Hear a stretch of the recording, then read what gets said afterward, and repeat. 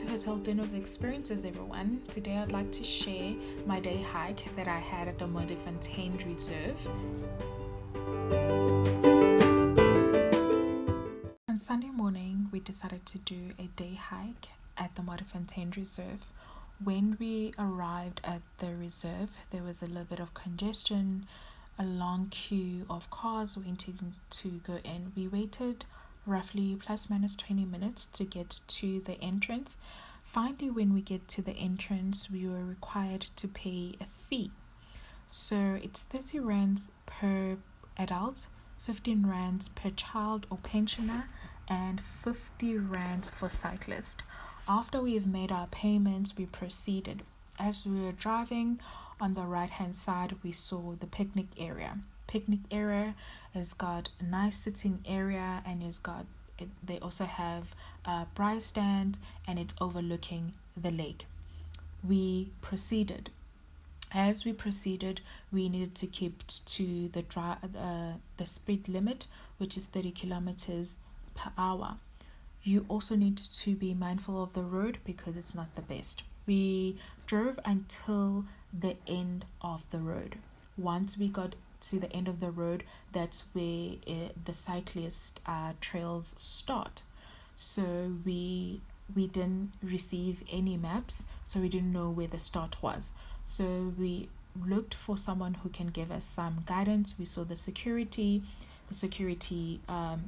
indicated where we will find the start. As we started our hike, we encountered some cabins which other hikers went into. We decided not to go into because we don't know what was inside the cabins. As we were walking along the way, we came across a low bit bridge. These bridges were made of wood. It was like wooden bridges. And as well, we also encountered other hikers that were hiking as in large groups. We also saw some water from the lake as well. Once we reached the picnic area, we saw another security, and we went to that security just to find out if they can help us and guide us where we can get the trail maps. So the security advised that there's no maps, but he will be able to give us the information. So he told us that there's a red trail, a yellow trail, and a green trail. And then he also told us where these three trails would lead us to. So he told us that the red will go around the lake. So we decided to go with the red.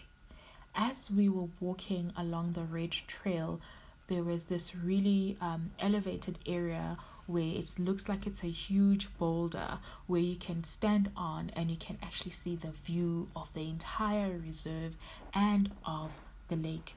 It was a beautiful view from there. There was a couple of people who were sitting on this big boulder and taking photos. We proceeded along the way. We encountered another cabin which we didn't go in. Yes, we didn't go in the cabin. We walked past the cabin, and then we encountered this family, this family that was bird watching, a father showing his son a couple of birds. So we walked past that family, and now we started going into more of a thick forest where we were walking in between trees, and we were now shaded by these trees, and which was a good feeling because the sun was out and it was hot, and it was really a good feeling once we got under the trees. And we walked right around the lake, and we reached our starting point where we had started. So we also decided to sit down by the picnic area just to cool down and relax, and to also take in the beautiful view around us of the lake. What I really liked about this trail was that it was not a challenging trail because the trail is flat as well.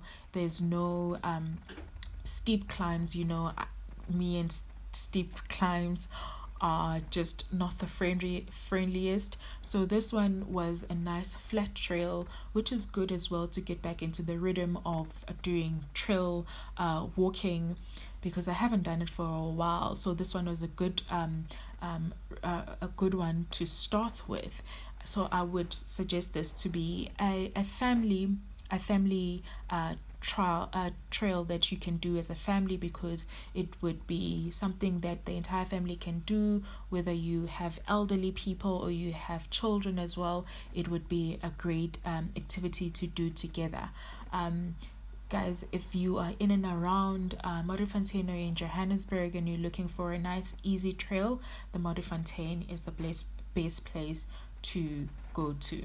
I hope you enjoyed my experience at the Modderfontein Reserve. Thank you for listening.